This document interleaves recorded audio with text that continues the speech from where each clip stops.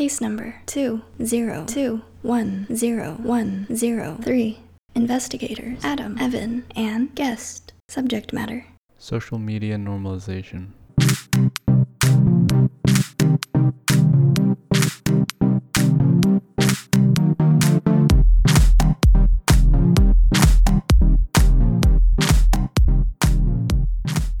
Welcome to Case Study. I'm Adam. I'm Evan. And today we have a guest with us, our friend Michael. Hi, I'm Michael. So today, I want to talk about social media and what I like to call social media normalization. And I want to preface this by saying this will be related to another podcast that we're likely to do on algorithms. But that's not what we're focusing on today. What we're going to focus on is how the rise of social media kind of gave way to the environment, I would say, on the internet today, and how people use it differently than when it first came out. So I want to kind of start by kind of giving background on when we jumped into social media. So I would say we're around the tail end of the millennial generation. We're slightly too young for MySpace, but we were old enough to start using Facebook. And I don't know about you guys, but I remember back when we first got into Facebook, man, it was great. It was just you and your friends, and you would just hang out, and there were these Facebook games that everyone played, like Mafia. I never got into them, but they existed, right? And you would just hang out, chat, share things on people's walls. And an interesting thing for us as well, we were kids when we were getting on Facebook. Like, probably members of our generation were outside of the terms of service getting onto Facebook must be 13 or older to join. I think I probably was. But we had very naive and immature opinions about what Facebook was, and we probably used it differently than we would today if it came out, is part of that too. I mean, just for me personally, I think I joined the last of all three of us. I joined senior year of our high school after AP tests because that was my family's rule. I couldn't do any social media till after like senior year, basically in March. So, I mean, I kind of do.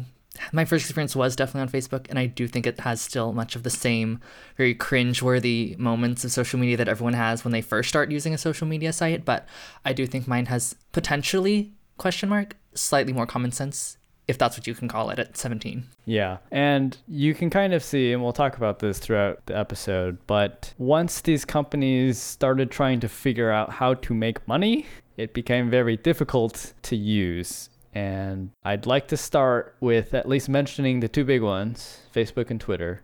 They both have these huge numbers. I checked the financials for Facebook, and it says they have 2 billion daily active users, which is only 7 billion people on the planet. 2 billion is a lot of people using it daily. And looking at their earnings presentation, it's so far removed from their product. It's just numbers, and it basically just bundles all of us into numbers of revenue. And in fact, there's a slide in there that ranks, or at least gives you your average revenue as a single user on average for Facebook. I think for 2019, I think it was $33, I want to say. But they don't even see you as a user. They see you as a number, and you just exist in millions. Q3 2020, $39 for the US. I mean, that's a pretty standard thing these days, though. I mean, it's never, you have to be a small business to have a personal relationship and really kind of as a business view people as people. And the companies that do in a medium to large format are really an exception, and it's really impressive.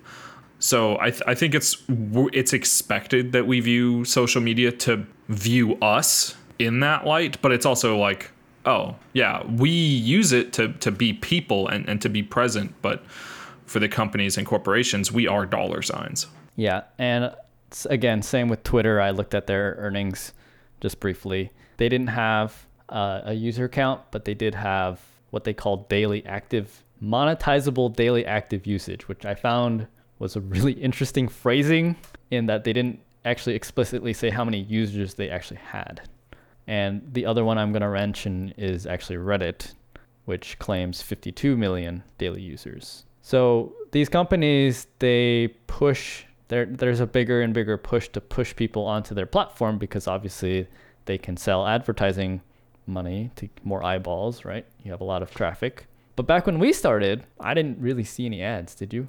No, I don't remember any ads. I mean, like there was game stuff. I mean, like Farmville had posts and things, but that was also more like there was all these things like, oh, message your friend to get whatever Farmville bucks or whatever it was. I do not remember, but I did wholeheartedly play Farmville back in the day. And it was, God, we were what, like 12, 13? You would send it to your friends and be like, can you help me get strawberries or whatever? And like people would help you. And it's like, okay. Yeah, I definitely don't really remember any advertisements. I definitely remember the time when Facebook, Twitter, Tumblr, like free mobile games too, they didn't have ads. And then all of a sudden, maybe 2015, 2016-ish, all of them just had ads and there was nothing any of us could do as much as we protested. We all just kept using it and just accepted the ads, I think. Yeah. And it's interesting to me because they moved from these very niche things. So Facebook, right, they started as like a kind of stalkery, kind of a book of faces, right? It was like, these are all the people that are nearby. These are the people that you would know and have connections with. Cool. And then it turned into this weird like public forum thing over the course of so many years, right? Like over the course of the past decade. Now it's like every single person in your family has Facebook, and all of your like local representatives, local offices, companies, they all have a Facebook presence, and they're all fighting for your eyeballs basically, right? So then you when you bring in all of your family members, right, I would say that with that comes some sort of barrier to entry, right? You at least need a computer or some sort of device that can access the internet. And with that and these big pushes from companies to get more users, you want to push to different demographics, right? And there's another interesting like societal change. There's the advancement of social media, and the normalization of social media has also come along with the advancement of technology and the advancement of all of that comes with it. I mean, like back when the iPhone came out and the iPod Touch was still a real popular thing, like that was kind of early days of social media, and it was kind of this neat, cool thing. Like, oh, yeah, everyone has these things. You can go see these things. And it was, I'm going to call it an exclusive club type feel because there wasn't a ton of people on it, and it was limited by the people who could use it. This almost harkens back all the way back to the early days of the internet when you could diagram out every college that could connect to other colleges. It was a club, a mentality, an inclusive group. And as technology improved, it grew.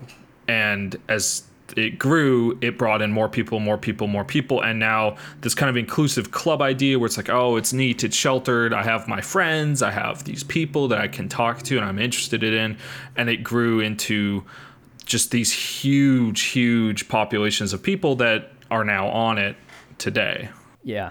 And the public forum aspect of it is really interesting to me because it's kind of like now everyone has a voice. And before social media, it was like, hey, everyone has their own opinions and thoughts, but if you never got outside of your four walls, no one would hear them. And if it was say as an example, it was a bad opinion, it would basically never leave your door, and no one would basically know about it unless you went up to them and told them about it.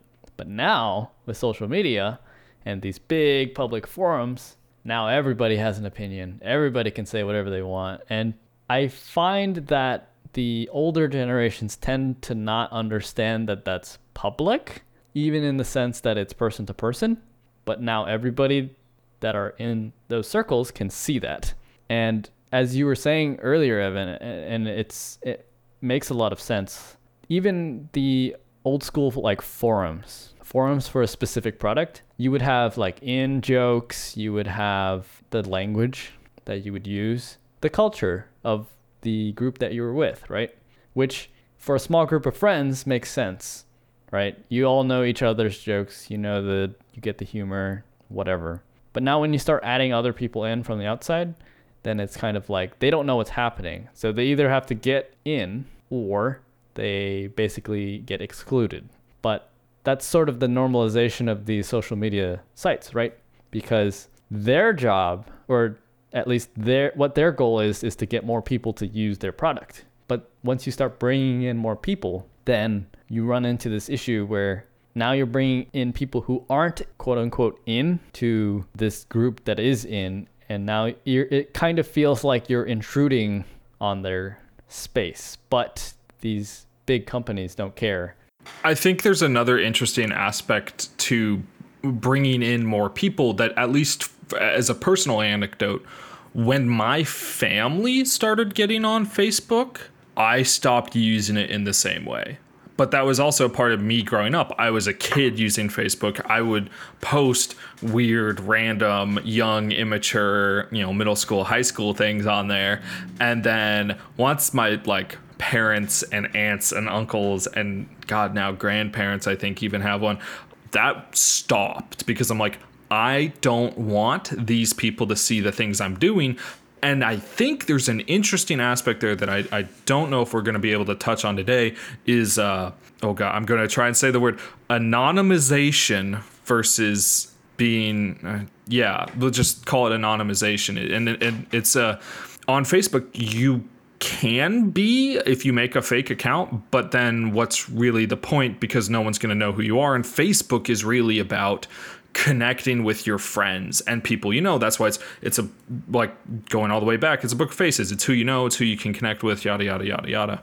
And when you're sharing all these things and posting all these things and you're bringing in more and more and more and more people, it starts to get to the point where it's like, I don't want to share that with people. But then other people have the thing of, I don't care if they see it. And there's these competing personal, I guess it's almost a belief system of I can throw this out to the world and I don't care who of my family sees it. But then there's other people who I want to keep my life relatively private, and I don't necessarily like putting out all this thing to all of this huge circle that is now there.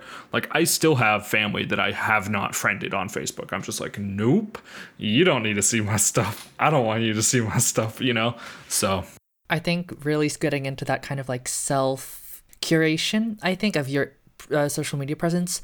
I think Facebook generally has a connotation that you're definitely going to make that the most clean, professional, almost as clean as a LinkedIn, honestly, because that's what people will look at, especially nowadays with college admissions and job professionals.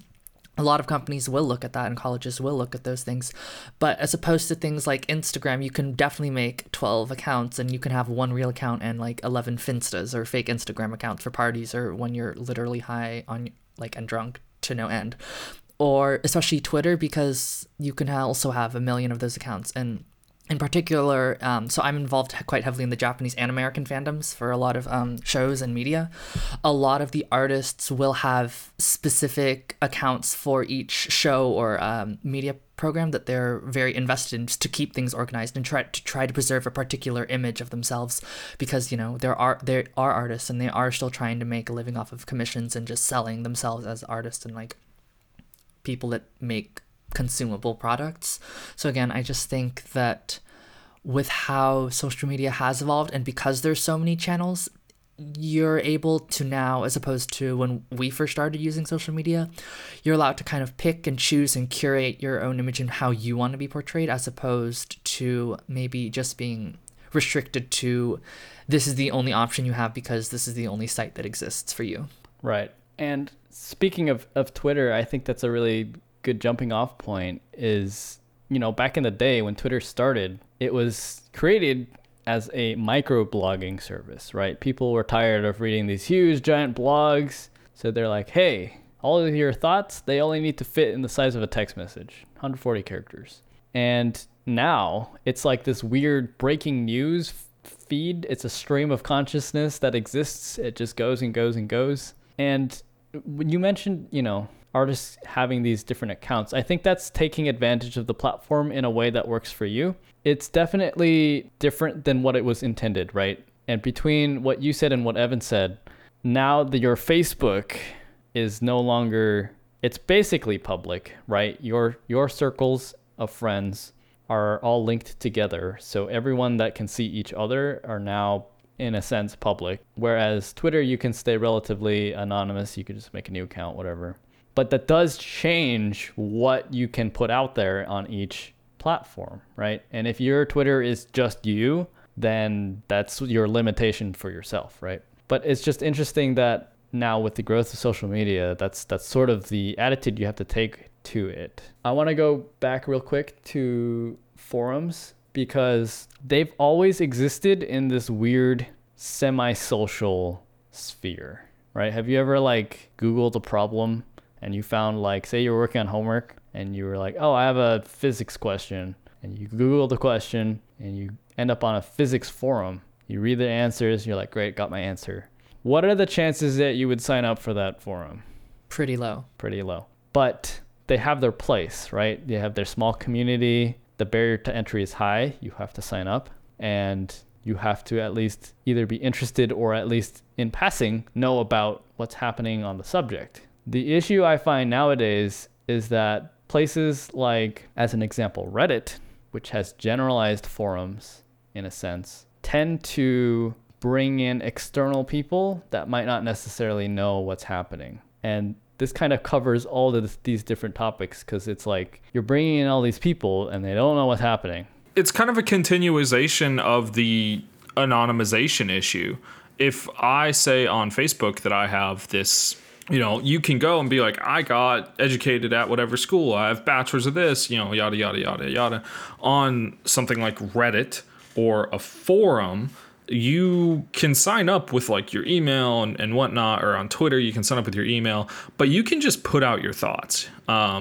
Now, something like Twitter, something like Reddit, it's kind of this hive mind popular, like you are anonymous. And one of the issues that you always run into now because of growth of social media and how many people use it is you have idiots pretending they're experts.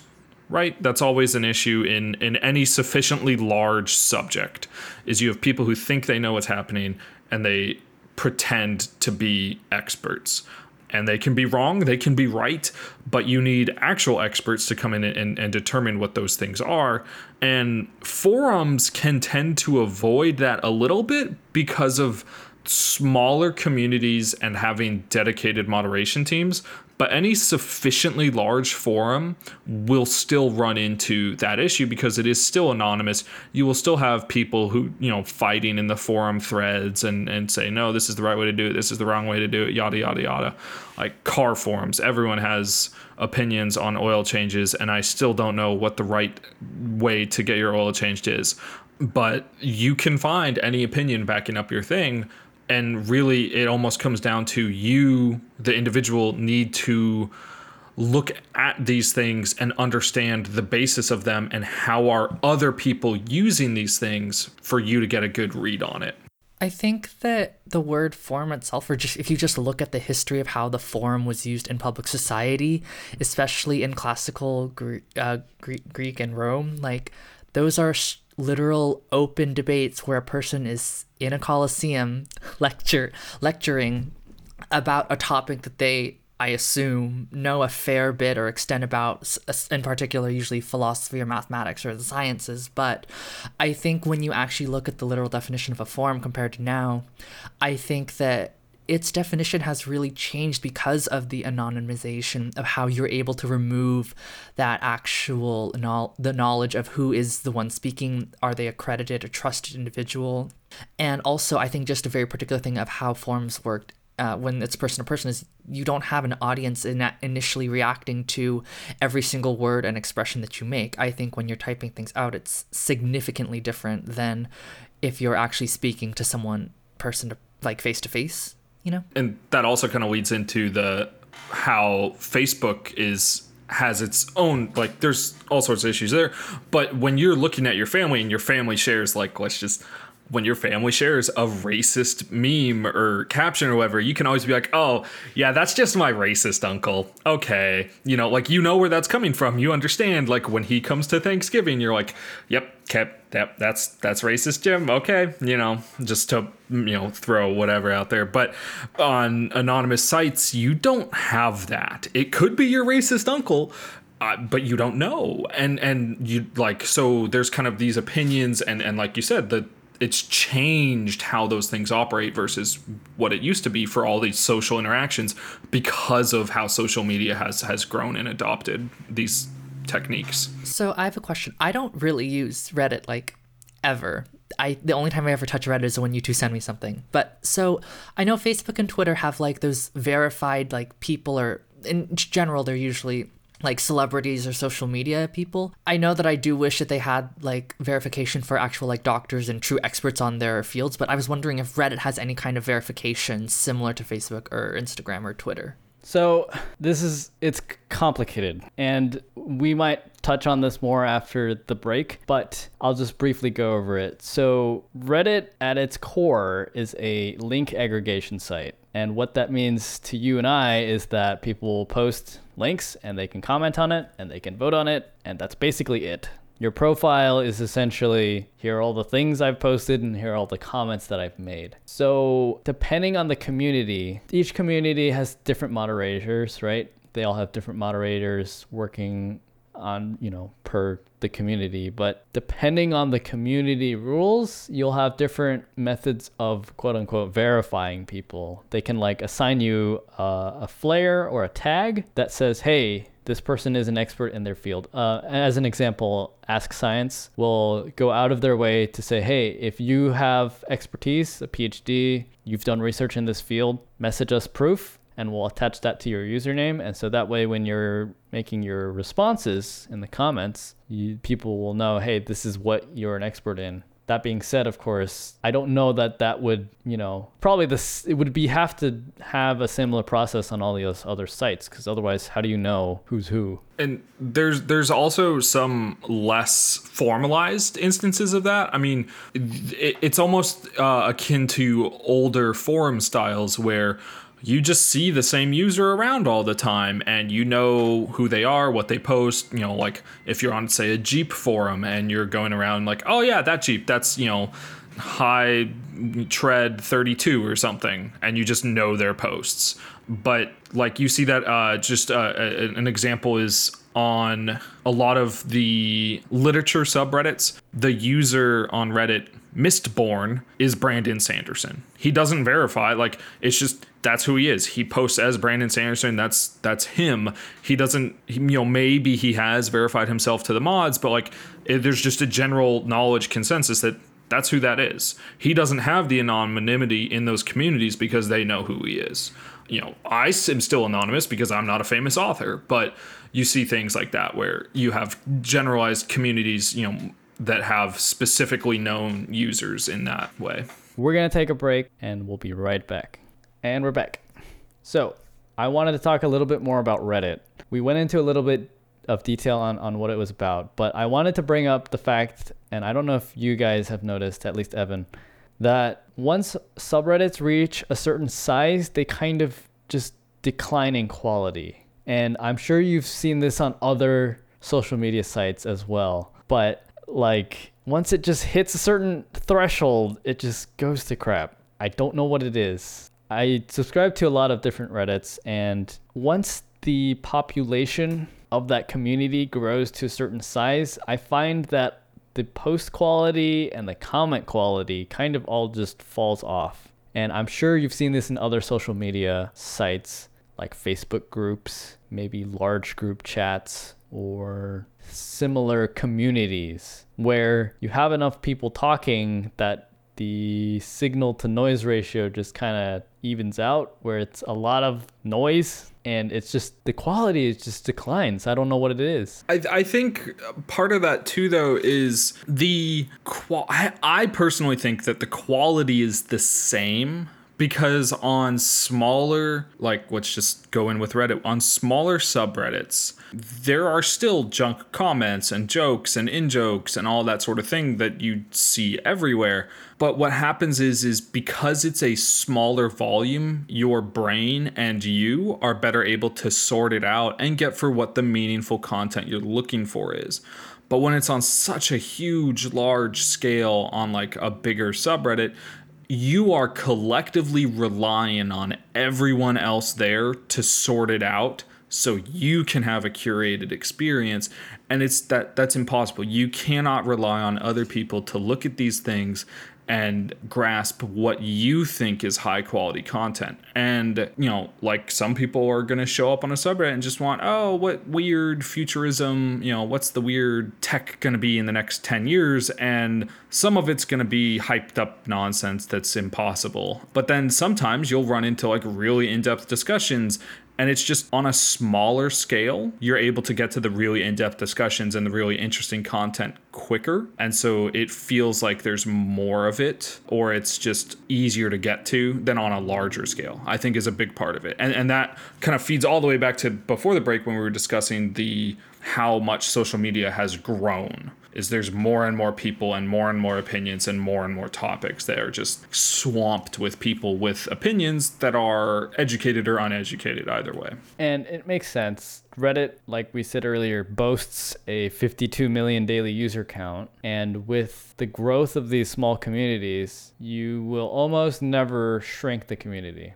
Once it grows, it stays grown. And this is something that we'll touch on in another podcast that I would like to do on algorithms. But what you were saying is leading into that. Basically, there are systems in place to determine the popularity of posts, and they kind of push those stories to the top. And it's actually worse on bigger subreddits because the collective is not good at making decisions and it's very easily manipulated. And you'll find this actually on most sites, I would say. And I would say that is due to the popularization of those sites. I'll take another example, Twitter. Someone tweets something and it gets a lot of engagement, replies, retweets, comments, favorites. Twitter sees that and goes, hey, this is a good tweet, I'm gonna push it up. And now more and more people interact with it. But because there's so many people on the site, a lot of people see it. And it just kind of snowballs in that sense, right? Then it goes back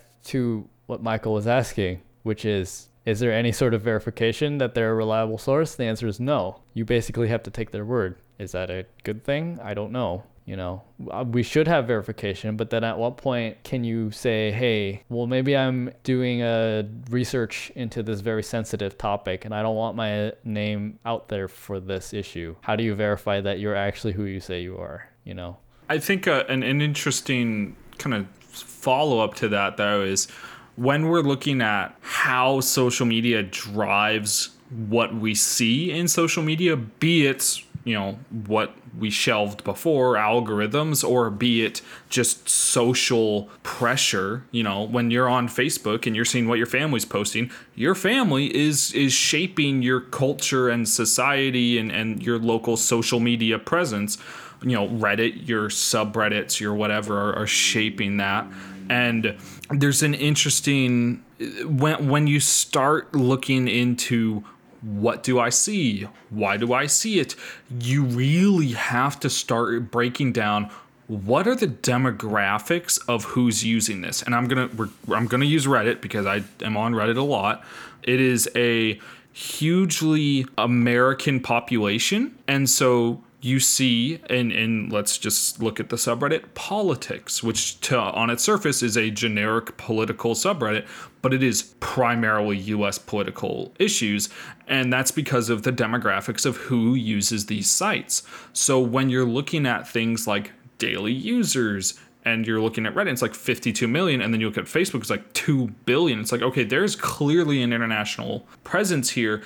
And you start looking at how are the circles of interaction structured in a way that focuses what you see on social media, and that's going to impact what you get as a user out of return for using social media. If I'm seeing, like, now talking about Twitter, I follow almost all of the emergency information public service agencies in Southern California because I want to know what's happening. What are the issues? Are there fires? Are there earthquakes? Whatever. I follow all that stuff. And that's really my primary use of Twitter. So that's my circle. I get emergency notifications. I get interesting tweets about what's happening.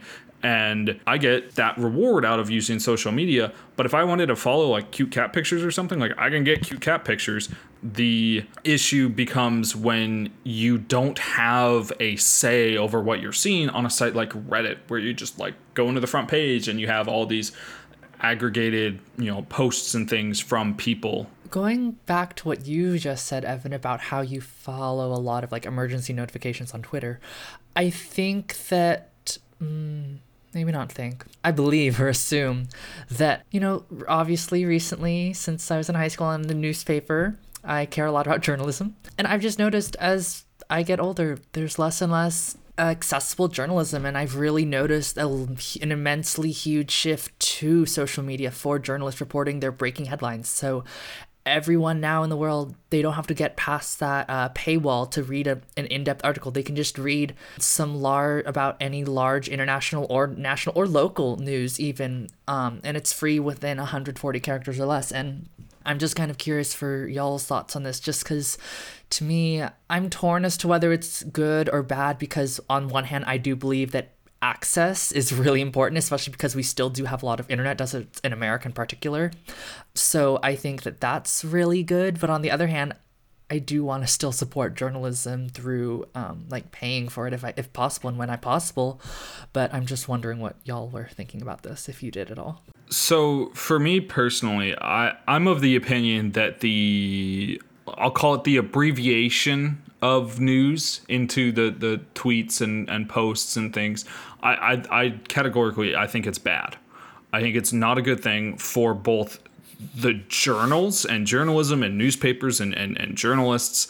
And I think it's bad for the reader, the consumer, the uneducated trying to find out the news. And the reason I think it's bad is because it kind of leads into a whole issue with how we use social media. You're scrolling through it and you read a headline and you're like, oh, earthquake in Patagonia or whatever. And I'm not going to go and click through the link, and read this article because I got what I needed out of it. It's like, oh, there's this disaster. Okay, it doesn't impact me. I'm good to go. But when you're reading like a newspaper article, when you open the newspaper, you have a headline. And if it grabs your attention, you kind of instantly start reading that paragraph. And it's written in such a way that you are intended to keep reading it. Like there's certain things, I'm sure you can explain it better, Michael. There's certain like things that you need to have to grab the reader's attention and kind of build that story. And that's missing when we're just looking at a tweet, a headline culture. I mean, it's there. Don't get me wrong. Like you can build a tweet that like grabs your attention. But nowadays we call that clickbait. And that's a whole separate can of worms that, we can get into. I've actually heard some journalists on Twitter, now that they've upped the limit to 280 characters, that they still agree with you, Evan, that the way you have to write to fit content into that amount of space is just not good. If you have the freedom of this huge blank sheet of paper, you have the ability to be more articulate in your thoughts, then trying to squeeze in your thoughts, basically compress them into this small box. But you're kind of forced to with the medium, unfortunately. I wonder then if what this is getting to the heart of is the fact that you lose nuance when you're restricted to such a particular limit, such as now 280 characters. And I think this actually does relate back to what you said about overpopulation of a social media forum, is when things get so large, things are really, I personally find that a lot of people are just chiming in to get on a bandwagon so that they seem relevant, they seem with it, they seem aware and correct. But I think that when doing that, it's really easy to lose the textual nuance that's required to have an in-depth understanding, knowledge, and ability to communicate the nuances and true differences between like A or B or C or D even. So I wonder if like the nuance is truly the thing that's being lost when things are being shortened and just cut and truncated to such an extent that it's barely recognizable beyond clickbait.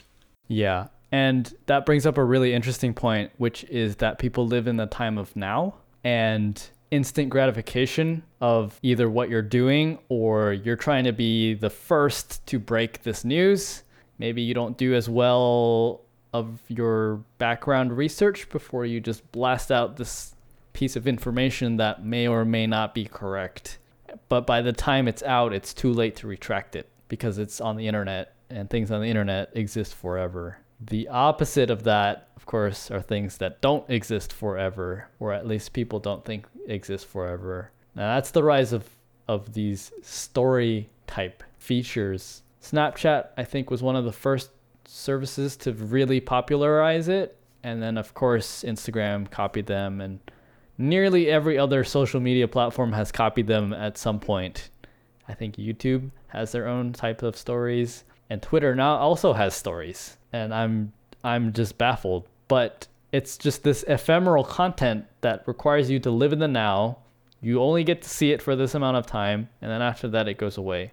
Now, what do you guys think? Do you think that's a good thing or a bad thing that maybe unvetted content like that can go away quickly? Or that, because if you tweet something as an example, right? If you tweet something, it exists there. It's in your timeline. It's there basically until you delete it, which you're probably not going to. So I think there's an interesting issue there, which is so much of social media. I'm going to kind of backtrack and then get to the point you were making, Adam. So much of social media is sharing your life for other people to see. When we're looking at, I'll call it classic social media versus like Reddit, which is link aggregation, but Facebook, Twitter, Instagram, it's all sharing your perspective, sharing your stuff, putting it out there.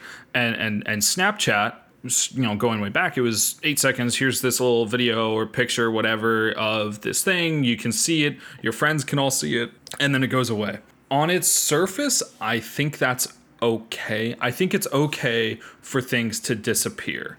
That said, I never fully understood the utility in having it disappear. Like, if I'm going to the effort of, like, me personally, if I'm going to the effort of sharing this video to my friends, why do I not want to like keep it? Why do I not want to be able to share it to other people who maybe aren't on that platform? Like, and it puts you in this constrained box of here's this thing, here's it shared.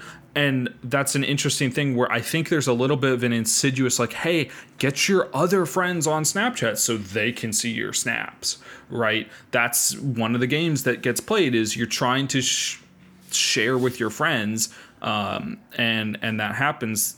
And it's kind of this weird middle ground of you're trying to share your thing, but you're also trying to like preserve it. I don't know. It's complex. I think I'm on the opposite side of this debate where I kind of really like stories because I don't feel that it has to be a perfectly taken photo, and I really enjoy that because I don't have 10 minutes to take a photo of an outfit that I'm wearing to go to the grocery store now that it's a pandemic. Oh, but it's still a pandemic, honestly. Or I take, for a lot of my stories in particular, they're very shaky, they're very grainy, or they're just really awfully boring things. Like a few days ago, I posted a story of me doing my yearly cleaning of my boots. That's not a thing I really want on my Instagram as a post, but as a story, I think it's still like, I'm still there, I'm still doing fine, and I'm still at home like everyone else should be. So I think stories do have the benefit of they don't have to necessarily be as refined or as put together as a typical post. But I also do think that it also has the benefit of showing like you still are willing to interact with your social friend group that are on that media, because if you post it to your story, in particular with Instagram, you can have close friends, so you can send it to particular people in case you don't want some people to see something like an ex or something particular or a frenemy. But it also saves you to me, it saves the time of taking a photo and then sending it to like 20 different people that I would send it to anyway when I just send it to close friends on my Instagram story.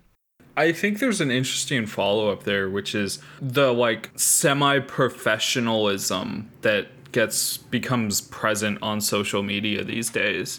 Like you just alluded to, is some things you don't want to put on your Instagram because Instagram was this place for you to post neat, curated, good pictures.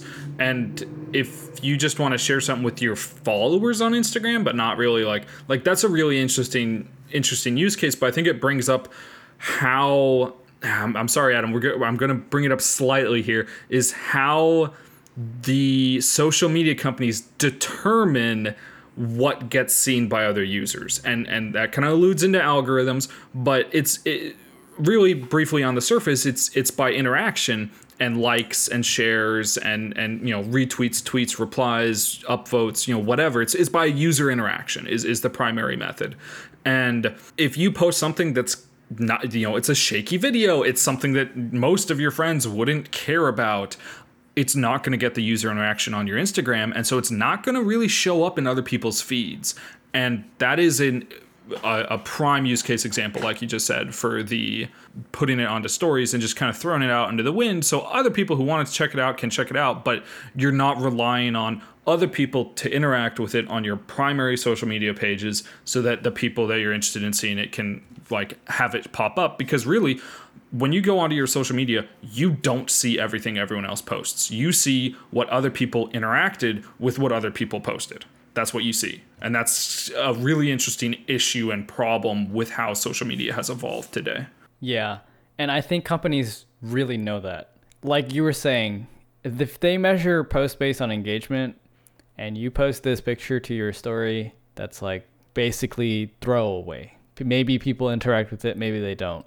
It really doesn't matter to the company because unless they're trying to serve you ads in between, Instagram and Snapchat, then you're really not going to be interacting with the rest of the product, which is the social media site. And bringing this all the way back to what Michael was saying before about what a forum is, I think it's interesting that the need for humans to want to be social has enabled this new type of public discourse, which is basically this ephemeral piece of information that appears and disappears. But because of how prevalent social media is nowadays, your attention span is so short that that's perfect for that use case. Basically, we went from blogs, these huge pieces of text, to these short pieces of text, and now it's maybe a piece of text in like less than a paragraph that just disappears once it's over. It's just gone. I think that maybe because our attention span really is so short compared to perhaps before, I think this has really led to the evolvement of people's like FOMO, or fear of missing out, really. And I think this is really evident by how Instagram and TikTok, I think, have really just increased in popularity exponentially, especially during the pandemic, because we can't go out and see our friends as we would and hang out and have that social interaction. I think that people innately crave. And with this FOMO, I think that it really causes people to really hop on trends or challenges or just to really seem relevant again and to be active and to be seen by other people, not necessarily themselves, but by other people as someone who is current, relevant and worthy of like staying up in people's top feeds of interactions. And I think that's just really, really fascinating. I don't think it's good, especially with how it affects people and like the psychological effects, but maybe if you two, what do you think of that and stuff? Well, somewhat related point, can I just say if social media attention span is down, what the heck are we doing here recording an hour-long podcast, you know? No, I think fear of missing out is an interesting thing, and I think I have a very different perspective on it because I hardly use social media. I have accounts, I don't check them, I don't use them, I don't have them installed on my phone aside from my like Twitter emergency notifications, and I check Reddit. But Reddit is fairly anonymized, so I don't really like interact with family, friends, whatever. So my fear of missing out is basically null because I don't really like, I just kind of have been like, I don't really want to be a part of this. I don't want to be trying to share myself. But so what I have, I guess not necessarily fear of missing out, but what I value is the social interactions that we do in person and like this over a video call and speaking as friends and playing games together as friends. And like, I feel that I value those things very highly because that's how I interact socially with people. And I'm not to cast any like, you know, negatives on people for using social media because it's a big part of today's social culture, but that's just how I've developed as a person. Is I value the interactions that I build and curate with people off the screen, essentially, even though we're on the screen right now, you know, especially with the pandemic. So that wraps all the way back to our very first topic, which is about Facebook. And I would say that people now, you connect with people that you already know on Facebook, right? You're more likely to do that than people you don't know. So you build your network that way.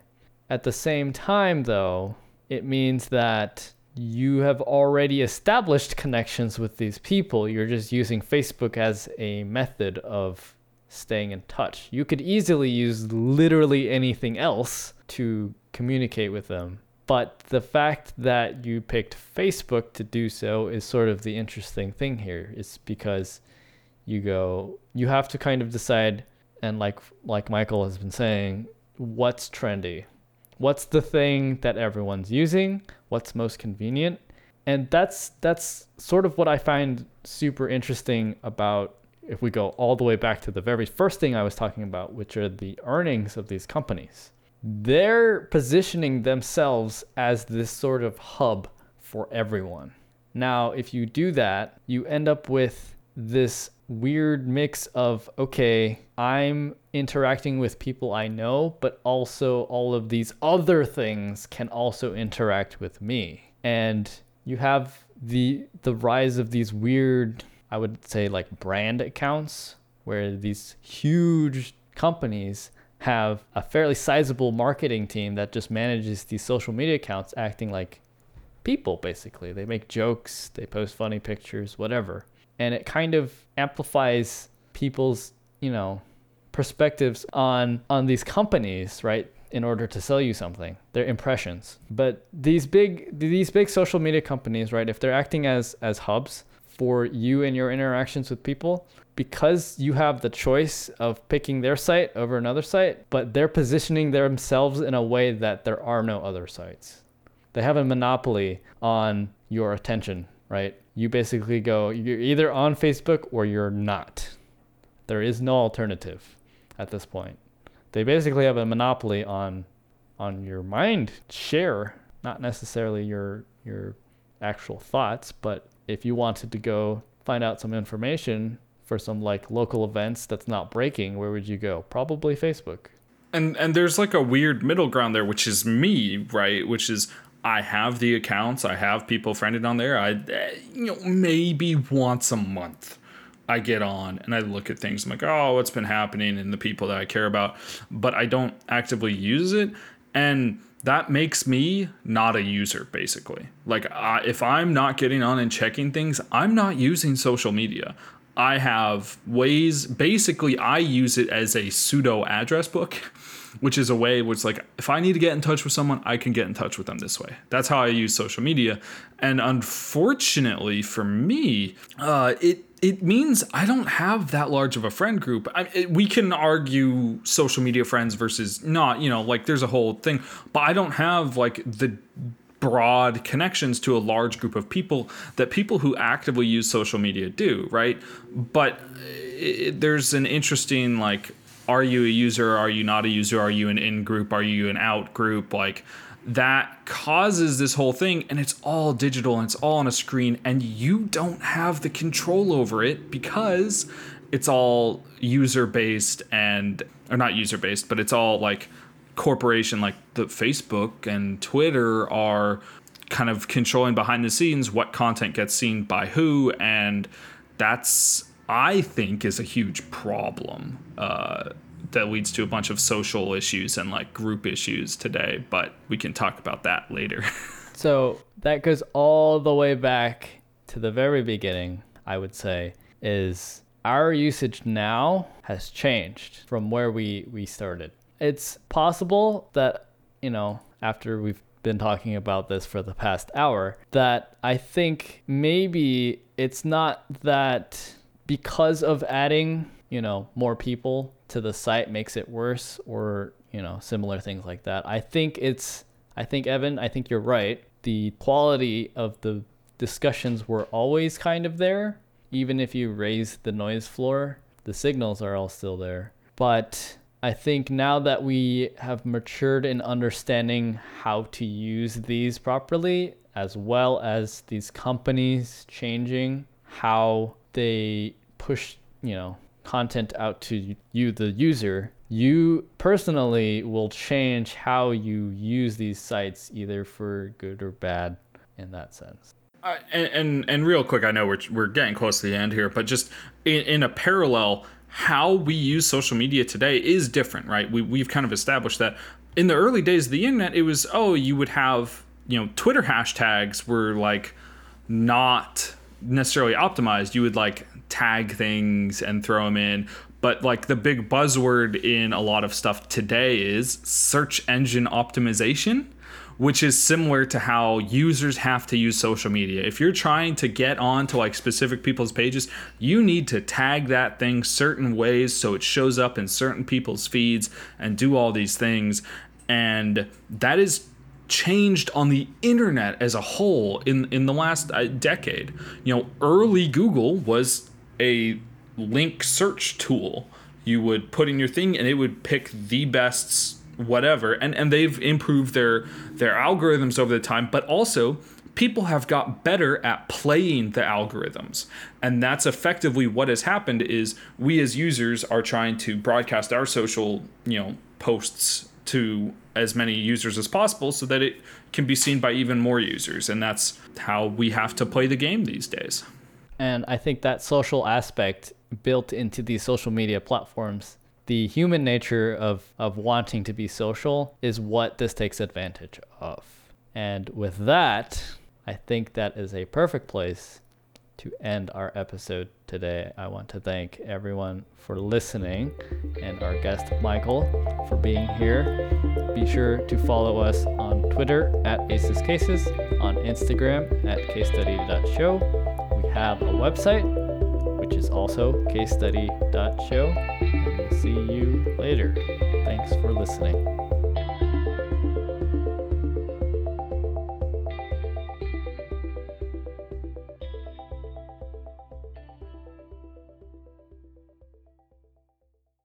Case number 202101013 closed.